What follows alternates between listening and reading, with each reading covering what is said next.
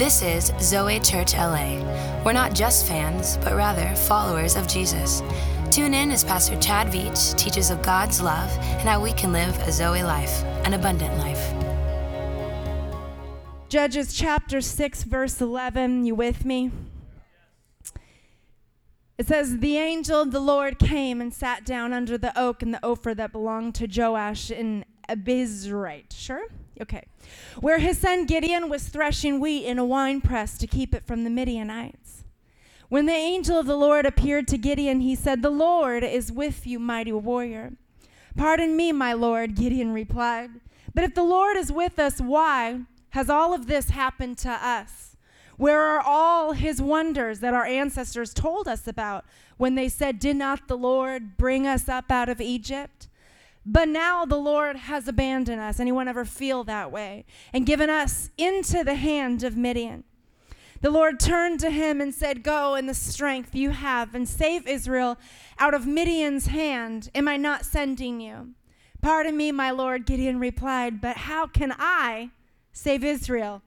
My clan is the weakest, and I am the least in my family. The Lord answered and said to him, I will be with you, and you will strike down all the Midianites, leaving none alive. Gideon replied, if now I have found favor in your eyes, give me a sign that is really you talking to me. Please do not go away until I come back and bring my offering and set it before you. And the Lord said, I will wait until you return. Gideon went inside, prepared a young goat, and from an ephah of flour he made bread without yeast. Putting the meat in a basket and its broth in a pot, he brought them out and offered them to him under the oak. The angel of the Lord said to him, take the meat and the unleavened bread and place it on this rock and pour out the broth, and Gideon did so. Verse 21, then the angel of the Lord touched the meat and the unleavened bread with the tip of his staff that was in his hand. Fire flared from the rock, consuming the meat and the bread, and the angel of the Lord, poof, disappeared. Verse 22, when Gideon realized that it was the angel of the Lord, he exclaimed, alas, sovereign Lord, I have seen the angel of the Lord face to face. But the Lord said to him, peace, do not be afraid. You are not going to die. And lastly, in verse 24, it says, so Gideon built an altar to the Lord there and called it, the Lord is peace. To this day, it still stands. You know, we get to this passage of Gideon where the angel is calling Gideon into the work that he's set out for him to do. And if you know the story, Gideon goes on and him and his 300 men actually defeat 135,000 Midianites. But before then, leading up to this story, Israel was under great oppression by the Midianites for 7 years, it says. They were under oppression, living in fear, living in torment, hiding in caves, hiding out, scared of their enemy. It says that their crops weren't able to be fruitful. They weren't able to see the fullness and the fulfillment of beautiful crops and agriculture. Even their livestock couldn't survive. So they were just surviving in this season, and they were desperate for something to change. And in comes God, speaking to Midian in this story. And we've been going through a series, and Chad, same thing. And Chad, 3 weeks ago, started the series about why we exist as a church. Why does Zoe exist? We exist to know God, to experience his love, his kindness, his goodness, and then to find freedom, to live a life free, full of no regrets. And then last week, beautifully, he communicated through the message of the Potter's house, discovering our purpose, discovering why we are here, that he has made us, he has designed us, he has equipped us, he's molding us, he's shaping us. And then finally, tonight, out of this passage, I'd love to share about making a difference. And Gideon went on to make a great difference. But before he addressed what he was about to do in these verses. He spoke to who he was, because we serve a God that cares about who we are. Who we are becoming is more important to him than what we're doing. And if you're taking notes, I want to title this talk tonight, Unqualified. Unqualified. Can we pray together? God, we dedicate this time to you. God, we lean in to your heart. We ask that you would reveal your plans and your purposes. God, we're in this room here tonight, but what's outside of this red-walled building is what you're so passionate about and what matters. God, we ask that we would play a part in making a difference. We ask that you'd bring greater clarity as to what it is we are supposed to do and how we are supposed to be a piece in that puzzle. God, we thank you for the sunshine. We thank you for this beautiful day. And we thank you in just minutes that we are about to partake in the goodness that comes in the form of cheeseburgers, ice cream, donuts, maybe sandwiched all in one. And all of my non-vegan friends said amen. Okay. And if you're over 30, you have the struggle of sucking in and keeping the core tight while eating those foods. I've been taking those exercise classes, and they always say, keep the core tight. I'm like, I'm trying, lady. I've had 3 kids. And I eat cheeseburgers. Marriage is amazing. Anyone married here tonight? Okay. Anyone happily married here? Okay. Anyone been married here over 20 years? Any hands out there? Okay. No experts in the house? Perfect. Safe space. Anyone single here tonight? Oh, okay. That's like 20 people, and then 20 people were married. So we have some single people lying. Be loud and proud. No shame. Kelly and Aaron, they're not sitting together. It's okay. You happily married? You fall into that cat? Never, ever. Okay. You guys just celebrated 2 years of being married during the fast. Come on, give it up for Kelly and Aaron. They made it. Oh. They made it. They're experts, she says. Nate and Steph, how long have you been married? 6 years. Amazing. Dana? 11? Where's your husband? When you're married 11 years, you're secure. He just does what he wants. You do what you want. Is that how it works? Okay. He's in kids. No, he's serving kids. Eric's amazing, and so is Dana. We're grateful for this couple. But Chad and I celebrated 8 years last September, and we love to celebrate. We believe that celebration involves food every time, all the time. Can you tell we're hungry here tonight? And we had a beautiful anniversary. Chad is a romantic, I must say. He is extravagant in his love. He loves to give good gifts. He's a great gift giver. He loves to make a plan, a reservation at a nice restaurant. He's very lavish. Chad's lavish, much like Jesus. So Chad is like Jesus.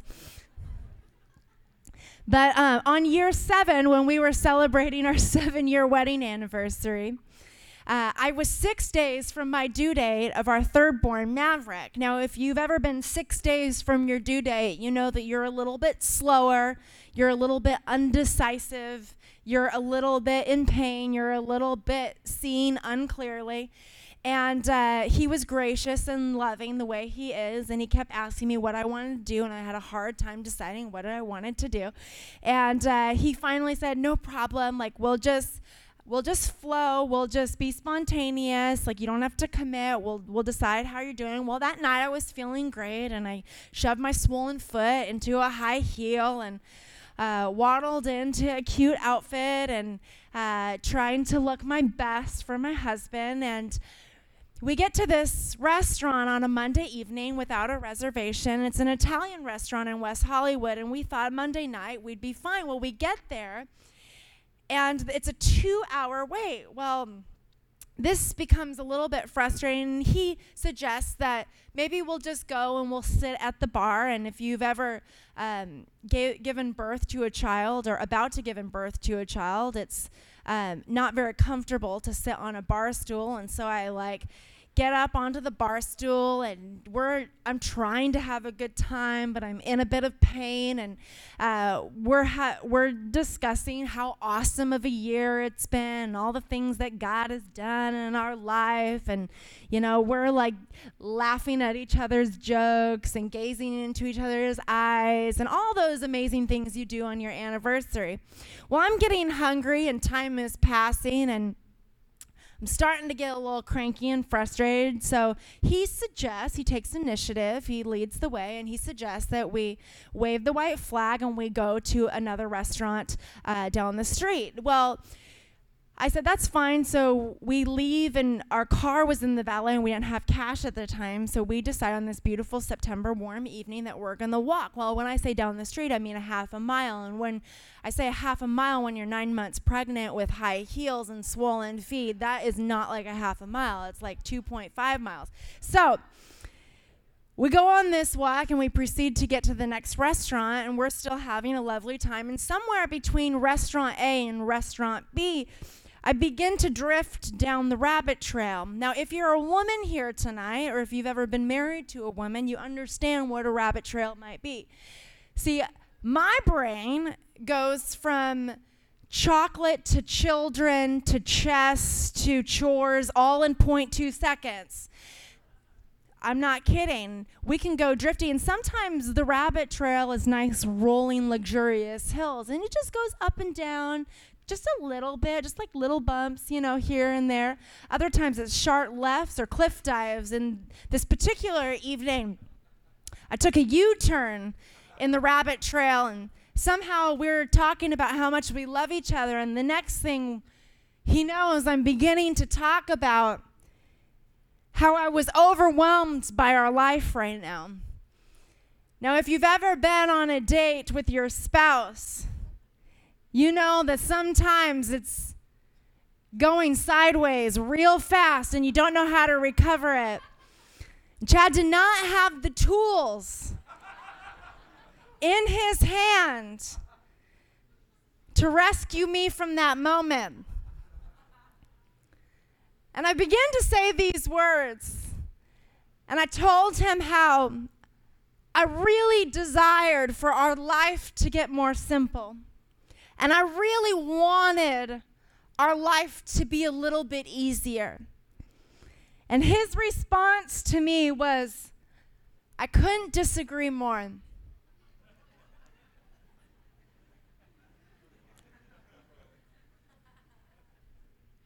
We're 8 years in, and we got a lot more years to go.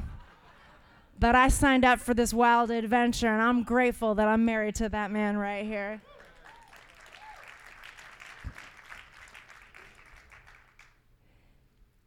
So 30 minutes, 2 stubborn firstborns later, we're at another restaurant, having dessert and sitting in silence, literally not saying a word because we both wanted to prove each other right. We had nothing to prove.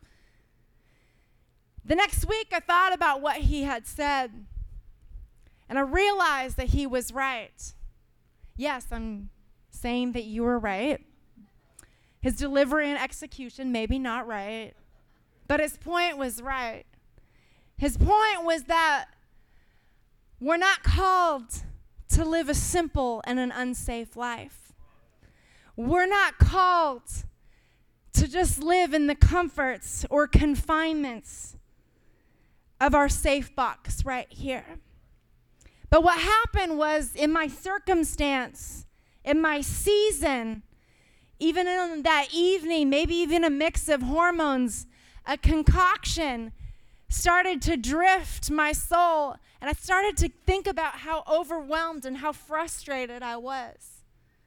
Many of us in this room have been in that place where we start to get overwhelmed by our circumstance. We start to get overwhelmed by our season. Maybe you're a parent here and you feel a little bit like you're swimming in the deep end, trying to bob up for air, and every day is just swimming and swimming, but you can't quite get your breath. Maybe you're here and you're trying to do the best that you can, but you feel angst in your soul. You desire something safer and simpler and easier. Can I just encourage you here tonight? God's plan is that you would have a satisfaction in your soul, that you would have comfort in your spirit. But outside of that, we're not called to live a comfort and a cute and a safe and a simple and a confined life. In my early 20s, I did business, and I lived in that culture of you got to just get to the weekend. And I did my 9 to 5, and I did my Monday to Friday, and if I could just get to the weekend, or if I could just have this much in my retirement account and this much in my savings, or if I could just have vacations on the calendar, or if I could just check off my goal list or check off my to-do list. See, my personal life and my soul was not in a healthy place. I was actually a mess at the time. But if I could just stay controlled right here, and if I could just live safe right here, or if I could just live comfortable right here, I wouldn't burst inside out here. And in this passage, we find the Israelites, including Gideon, getting to the place where they're living in fear. They're living in anxiety. They're living in torment. They're living in frustration. They're living in safety. And it says that he's threshing wheat in the winepress. And commonly when you're threshing wheat, it's in a big open space. But he was threshing wheat in a small, confined place because he was living in a place where he could not be exposed to everyone else. Have you ever been there? Have you ever felt yourself, it's easier in isolation, or it's easier in the confinement of my box? And the angel shows up in verse 11, and he sits down right where he's working. And he's calling Gideon to go make a difference. And he starts talking to him and who he is in his heart. But before he does, he sits down right where he's working. Can I encourage you tonight that God meets you right where you're at? He meets you right on your journey. He meets you right in your season. He meets you right in your circumstance. And he met Gideon right where he was at in his humble life, just working his Monday to Friday job. And he sits down.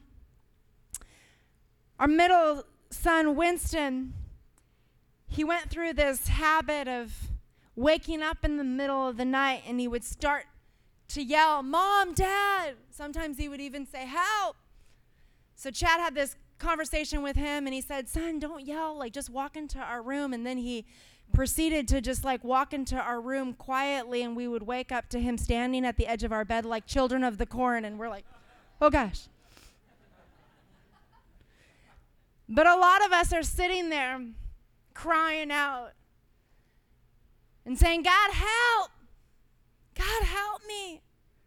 Whether you're like my son, yelling and crying out and desperate, or your head's down, just working like Gideon, unable to see up, God comes to you wherever you're at. He positions himself to sit down into your space and into your story. We serve a God that comes to you. We serve a God that is in so desperate love with you and I that he will come to you. And in verse 12, he comes to Gideon and he begins to address him. And he says, "You're a mighty warrior. See, God sees in you what you cannot see in yourself. See, I look at this and I think about how if I just started to see people the way that God sees them, what would that look like? If I started walking up to everyone in this building and I said, "Good morning, you amazing, beautiful, wonderful," I'm running out of adjectives. Good hair, good shoes, called, highly anointed, favored, woman of God. I mean, just like, if I just started addressing people the way God saw them, sometimes we have to see ourselves the way God sees us before we're able to do what God calls us to do. You know, if I started calling my husband Mighty Warrior, he's like, "Good morning, babe. Here's your coffee. Mighty Warrior. I love you, Mighty Warrior." He'd start to believe that I see him as a mighty warrior. But what happens is we start to get the wrong lens and the wrong picture of how we see ourselves. And I just want to tell you here tonight that every person in this room struggles with seeing themselves the way that God has created them. If you have a difficulty seeing yourself in the image of God, welcome to the club. I read this passage and I started to get stirred. I started to get challenged. How do I see myself? How do I see myself? Do I see myself? Do I walk around and see myself with the lenses that God sees me? My son Winston recently had to get an eye exam, and they discovered that his right eye was not as strong as his left eye, and they prescribed him corrective glasses and said that he would have to wear glasses. And as the doctor went out, I did what controlling mothers did and did my own eye exam. So he's writing up the prescription, and I'm covering Winston's eye, and I'm like holding up fingers. I'm like, "Winston, how many fingers is Mom holding up?" Well, he passed the good eye, and sure enough, the bad eye, he's like having difficulty seeing the number of fingers that I'm holding up. And he puts on his glasses, and he's able to see clearly. And I thought, what happens if we just put on the lens of heaven and start seeing through the eyes and the lenses God's hand that's at work in our lives, God's hand that's at work in your heart and in your soul? See, he sees who we are. He sees our purposes. He sees the plan. He sees the big picture. He sees our flaws. He sees us because he designed us. How do you see yourself? If you can see it, God can do it. If you can see the promises, you can do what he's called you to do. But you first got to get an image. You first got to get a picture. You first got to get a vision of what that is. Do you walk around saying, "I can do this. I can fulfill the promise that he's put in my heart. I can be the mother he's called me to be. I can be the father or the man he's called me to be. I can win the battle against the enemy. I can succeed in business. I can have a beautiful family. I can be married to the best person that he's called me to be married to." Do you see it, though? Do you see through the lenses of God? Or are you fixed up on what you're not? Do you walk around and say, I can't do this. I'm not good enough. I'm not qualified enough. I don't have enough resources. I don't have enough money. Welcome to the club. We will never be enough. And I came up with this list of these characters in the Bible. Time and time again, Men and women were all unqualified, but yet they went on to do incredible things. Moses stuttered. David's armor didn't fit. Hosea's wife was a prostitute. Jacob was a liar. David had an affair. Solomon was too rich. Abraham was too old. David was too young. Timothy had ulcers. Peter was afraid of death. Lazarus was dead. Hello. John was self-righteous. Jesus was too poor. Naomi was a widow. John Mark rejected by Paul. Paul was a murderer. So was Moses. Jonah ran from God. Miriam was a gossip. Gideon and Thomas both doubted. Jeremiah was depressed and suicidal. Elijah was burned out. Martha was a worrier. Samson had long hair. Noah got drunk. And did I mention that Moses had a short fuse? So did Peter. So did Paul. And well, so did a lot of folks then and now, including me.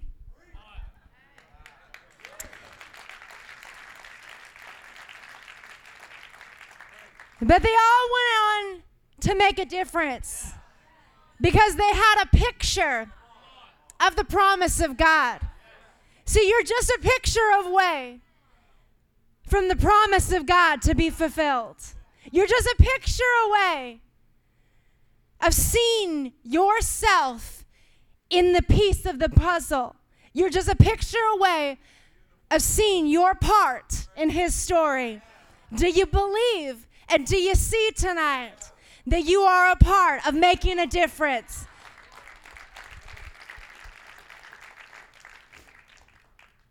And then in verse 14, he says, not only go, but go in strength. See, you have exactly what you need. You have exactly what you need. Gideon didn't have a lot. What did he say? I'm the least. I'm the weakest. But once again, God addressed him and says, go in strength. Go in what he perceived he was not. In 2 Corinthians chapter 12, verse 9, it says, but he said to me, my grace is sufficient for you, for my power is made perfect in weakness. Therefore, I will boast all the more gladly about my weaknesses, so that Christ's power may rest on me. Last night, I was talking to Chad about this message, and I was asking him if he could help give me an example about where I went in strength, like an example like the scripture. Hey, babe, do you have any examples of how I went like Gideon in strength? And he's like, actually, no, because the whole point is that it's not our strength. The whole point is that in our weakness, he is made strong. We can do all things through Christ who what? Who strengthens us. There are lots of moments where I feel weak.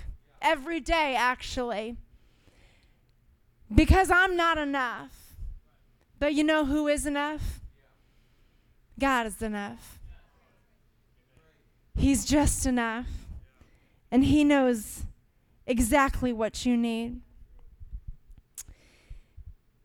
And finally, in verse 21, and I'll invite the band to come up,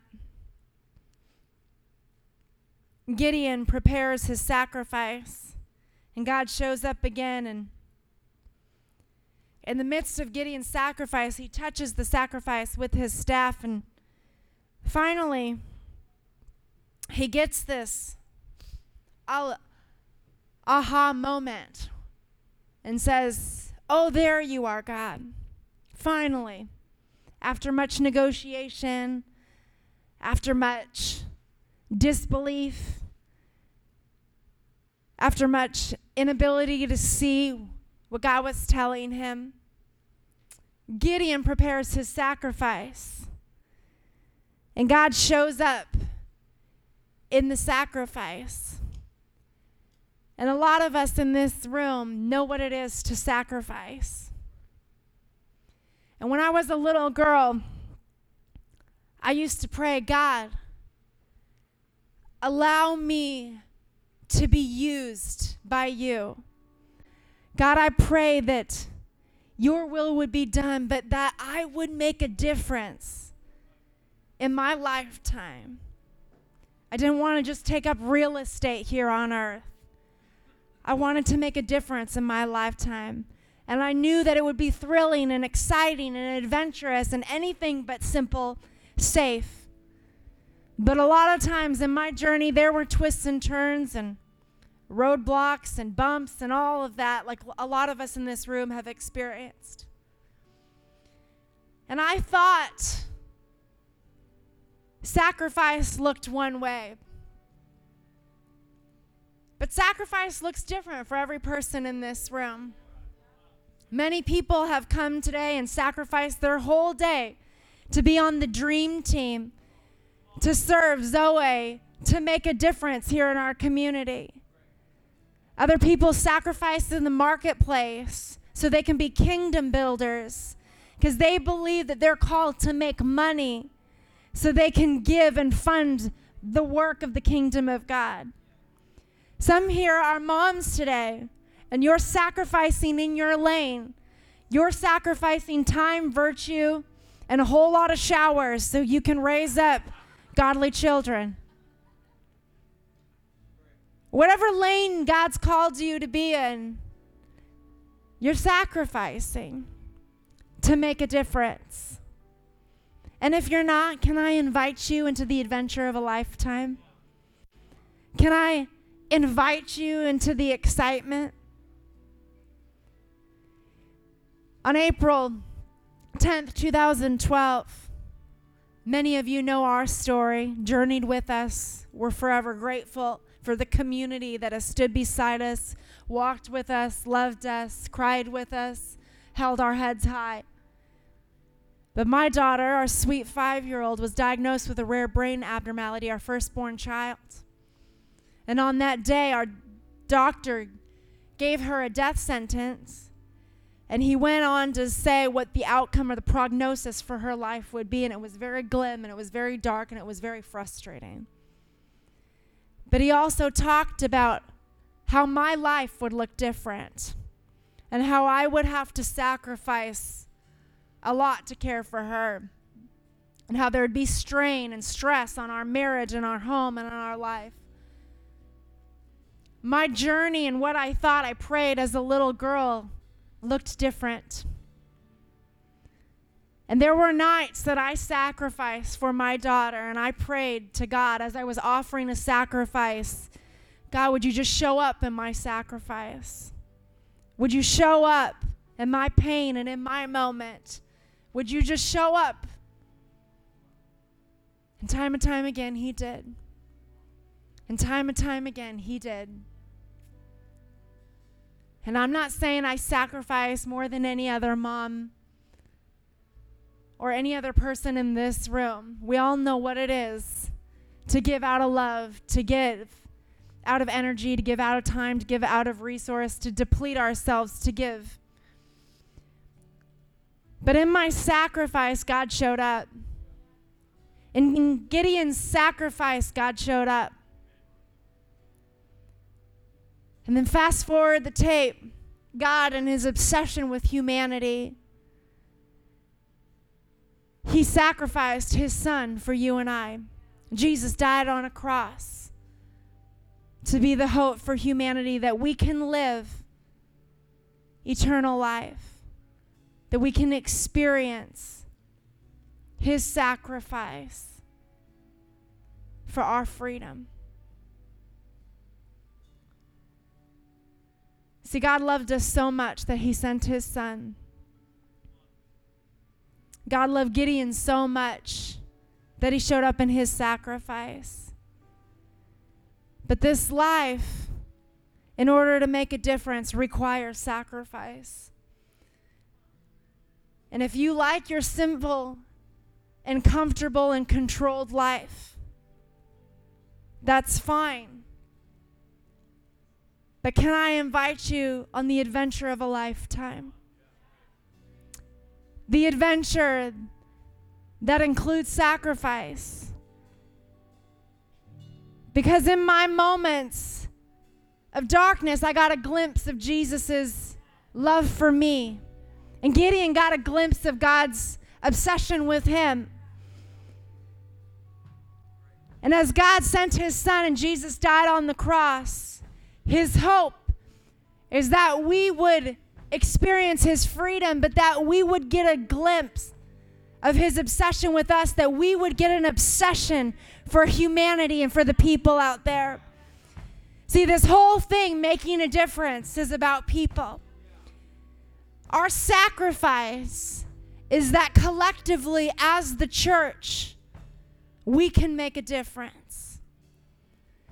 And what happens is we know God and we find freedom, and we can discover, oh, I'm good at this, and I'm kind of good at this, and we're in LA and there's a lot of gifted people, but we get stuck from 3 to 4 because we're unable to see ourselves the way that God sees us. And we're unable to see the potential, to see the picture. And a lot of times we're unable to see the hurting and the broken people out there. Thanks for tuning in to this week's podcast. We hope you were inspired and encouraged by the message. To get more information about Zoe Church, check out our website, www.zoechurch.org, or follow us on Facebook, Instagram, Twitter, and the newly added Snapchat under the handle Zoe Church LA. Have a blessed day.